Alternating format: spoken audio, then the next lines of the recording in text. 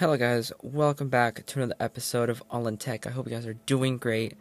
Today, we have another budget phone, which, depending on who you are, you may or may not want to pick up, but, you know, we have the Samsung Galaxy A02, or A05, sorry. Basically, that started with the A02 or the A01, something like that. But it's another budget phone, so let's talk about it. Alright, so we have the Galaxy A05, which is a budget phone, starting around $100, I believe. We'll look into that in just a moment. Now, this was released September 25th, and it's expected to be fully released around October something. Just this month, somewhere around here. Should be either a week from now, or a week and a half, somewhere around there. Anyway. Moving on to the body, we have 195 grams of weight, so that is pretty sizable, and I think it has to do with the battery, because it has a pretty big battery life, now, or battery size, and for the build, we do have glass front, plastic back, and plastic frame, as per the usual that we've seen on these kinds of phones. We have single SIM or dual SIM, which is great to have, and obviously it's still using the physical SIM, not the eSIM that we're using on the iPhone. Let's see, we have a PLS LCD display, 6.7 inch, with a resolution of 720 by 1600, with a 20 by 9 aspect ratio. So this is again, a tall screen, a big screen. I think that's one of the main characteristics about budget phones, is that they have big screens. That's like their main attraction, I would say, or one of their biggest features is a huge display. I'm not a fan of the LCD display, but it is something that obviously is commonplace even in the low-tier iPhones. Moving on to the platform that it's running on, which is Android 13, and it has the MediaTek Helio G85, which is not a bad chip necessarily for the price. It's about average, and we do have the Mali G52 GPU.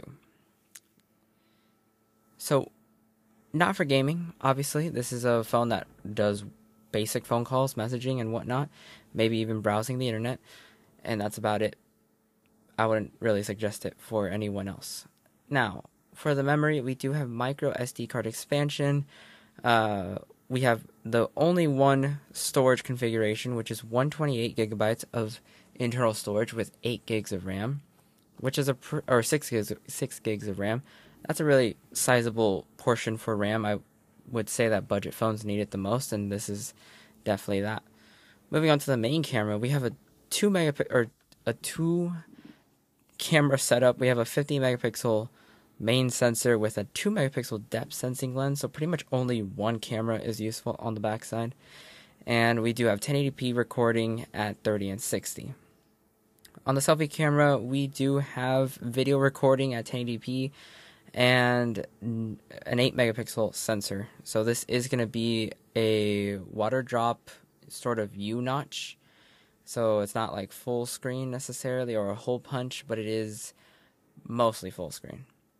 Now, we do have a loudspeaker, no stereo speakers on this. We do have the 3.5mm headphone jack, and we also have Wi-Fi 6 support, and Bluetooth 5.3, GPS, no NFC, and USB Type-C 2.0. So not the fastest or latest, 3.1 I think, but it is enough to get you any kind of charger.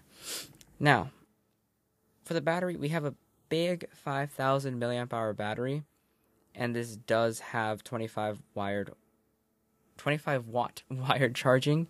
So this is going to be a pretty decent speed, especially I feel like it was very much needed, because 5,000 milliamp hours is a big cell, so it definitely needs more power to charge just as quickly as a lower battery or a smaller battery cell would if it was charging like around 25 or even 20 watts. Moving on to the colors, we do have black, silver, and light green. personally, I'd either go with silver or black, because the green for me is not it. It's a little too bright. But you can do whatever you want to do. I am not your parents. So overall, a pretty solid phone for a budget phone. It's a big screen. It has a 50 megapixel camera, and it has a 5,000 milliamp hour battery. I feel like it hits on the main points. That's what Samsung does well with their budget phones, is that obviously there's more than 3 or 4 highlights of the phone's strengths, I would say.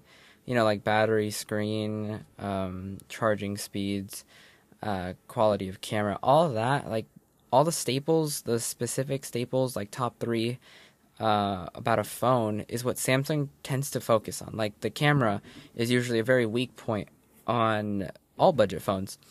And so Samsung kind of gives them like a big sensor to try to overcompensate for it. And it usually turns out fine. You know, the photos are decent. The screen, again, it may be a poor quality screen because it's, again, a budget phone, but Samsung gives them a big screen. So they try to compensate for where they can, basically, on those really important parts of the phone.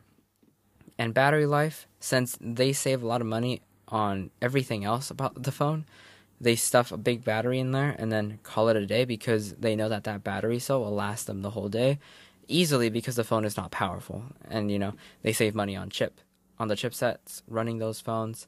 So, yeah, it's a pretty well-balanced out idea if you think about it. But I know budget phones aren't for everyone. These phones are kind of like more for elderly people / toddlers, kids who just want a phone for viewing their YouTube videos and whatnot. Otherwise, you know, I feel like you would have to go with at least a mid-range phone to kind of survive in this world of high-paced, quick internet stuff. And yeah, so that was it for this episode. I know it was a short one, but there's really not much to talk about right now specifically. So, but there is obviously the start of Techtober. If you're in the tech world, you know what I'm talking about. If you don't know what I'm talking about, well, basically October, there's a lot of tech that comes out, and so the tech world renamed October Techtober. Kind of a geeky thing, I know, but it is the name in this world that we live in. So we'll see what tech comes out, and I'm really excited about that. We have a couple more videos coming up on the channel. We have a real day in the life video, which is an absolute nightmare to edit, but it is going to be released, I would hope, by the end of this week or next week. Next week is a highly possible date, because that one gives me a lot of time. By the end of this week, I'll probably be halfway done, to be realistic. But we still have a lot of other case videos. We have accessory videos that are coming up, so stay tuned. Go to axtech_AKR on YouTube and go subscribe to get ready for that content and watch some stuff that I have already posted. I posted 2 shorts and I posted 2 videos. One's a case review and one's an unboxing of the iPhone 15 Pro. And yeah, so a lot of upcoming stuff. So I would suggest to strap in, because we're going to have a lot of videos. All right, so go check it out, and I'll see you guys in the next one. Till then, peace.